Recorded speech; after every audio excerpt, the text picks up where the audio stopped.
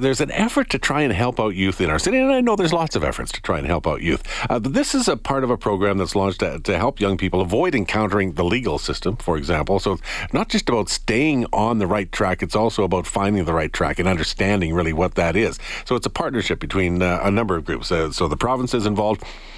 We have Big Brothers Big Sisters, I believe, the YMCA of Northern Alberta, and then partially funded by Homeward Trust. And Homeward Trust was talking about this. The CEO, Susan McGee, says that it is a project that has been piloted already, that it has shown some success, so it really deserves further support. As we've seen the success of the program and the impact, and ultimately really preventing homelessness in the first place, it's something that we've remained committed to. And sometimes homelessness, because that's Homeward Trust, but it also talks about the potential to keep kids out of a criminal justice system. And McGee says it's very targeted. The relationships involved in it are very targeted, and I think that that's really the kind of secret sauce of its success. And so it's important to have organizations like Homeward Trust or the Government of Alberta helping to support this by helping to fund it.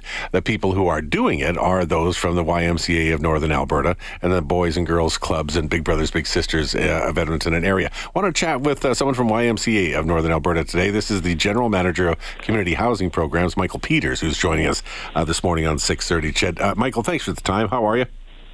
Wonderful. Thank you so much for having me this morning. Okay, we've Susan McGee, as you heard in that, was talking about this program being piloted. Can you tell me a little bit about what the pilot was or what it now becomes? Where are we at? Of course, yeah. The program actually began in the fall of 2018 as a pilot, as Susan alluded to, in Edmonton Police Services West Division, as an idea to better understand what could this work, actually working through the processes, working through how these were going to work, gauging successes, understanding what can be improved on, and then through some substantial support from organizations like Homeward Trust and like the province and whatnot, we were able to expand along with our partners EPS and Big Brothers Big Sisters Boys and Girls Club to all of their 6 Edmonton Police Services divisions right now. Yeah. So explain what exactly is it though? So what is the program? What is the action that has been taken that seems to be working? Absolutely. So a young person may have a first-time occurrence or a low-level nonviolent occurrence with police. Could be something like a shoplifting offense, something like that. Instead of going in through the criminal justice system, going into court, or potentially going through that can be a very stressful process on the family, they're able to come and meet with one of our youth support workers, as well as a constable from the EPS's Diversion First Unit. They, along with the parent and guardian and the young person, develop an agreement that takes place over a short period of time. We want to do our best to make sure this doesn't last more than 2 months. In that agreement, the youth recognizes the impact that they've had. They utilize restorative justice principles in repairing the harm. So sometimes that might be an apology letter or some other process in repairing that harm for the young person and the community that might have been impacted. From there, they'll develop a bit more of what some of their needs are that we can help connect them with. And then on top of that, they're able to leave a little bit more empowered and a better understanding of their actions and how they impacted the community. Well, and I think it's obviously really important for those who are trying to help to understand why the kids are in the position they're in the first place. So sometimes even that understanding and that open ear can make some difference, can it not? Absolutely. Every young person comes in, and I think that's one piece we learned in the pilot was how flexibility is key to working with each individual need that comes in from there. Our phrase we often use is it's the right support at the right time, and that varies by young person. So the flexibility of the service delivery partners is key to ensure that we can meet each young person's individual needs. You know, so sometimes, and I know this is ingrained in probably people of my age. I'll admit that sometimes, but these punk kids don't want to be told what to do. They're just going to backlash. This isn't going to work. Tell me why it does work, and it's not the quote unquote the punk kids, and why that doesn't have to be the case. Of course. No, I think that we're asking the question and we're empowering them to lead this conversation. And so from the onset, they're actually telling us what happened. They're helping us describe what they view as the harm that was impacted. They're letting us know some of the challenges they're facing in their lives, and we're able to connect with that, whether that be school, employment, meaningful daily activity, something like a network of social supports, or mental, physical, and emotional health.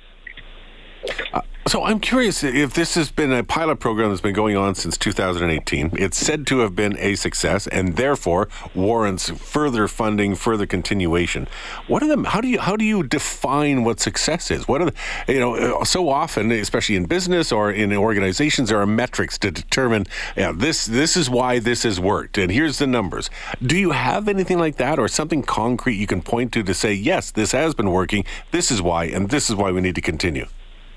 Yeah, well, since the beginning, the YMCA has actually supported just over 450 youth come through this program. So that's 450 youth that would not be entering our justice system, would not be entering the court system, would not be going through with their families that stress and anxiety and financial burden that can sometimes take.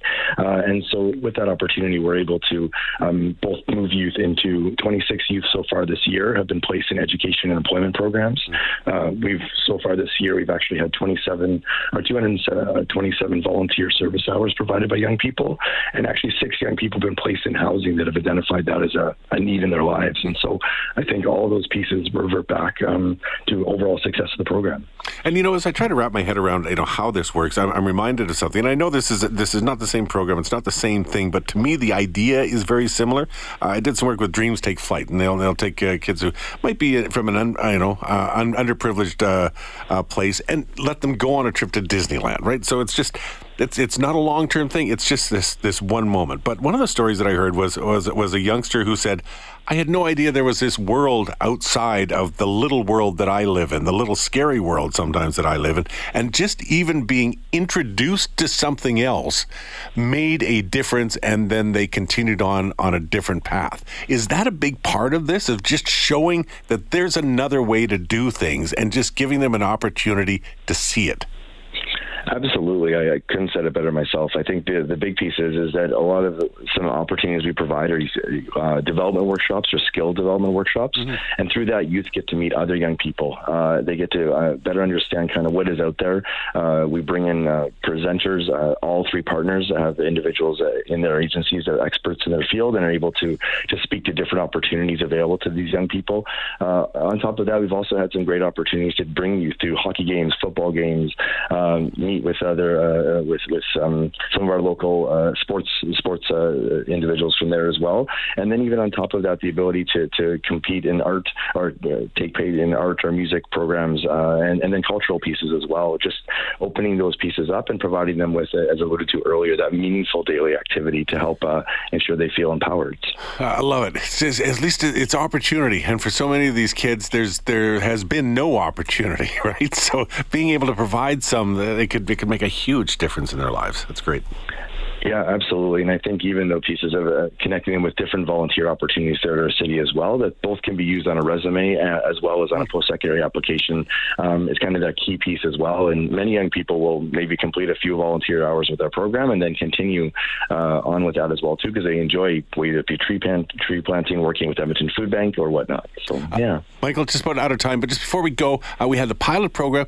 Does this now a permanent program? Does it go on in perpetuity? Does it get looked at each year? Where does it go down the road?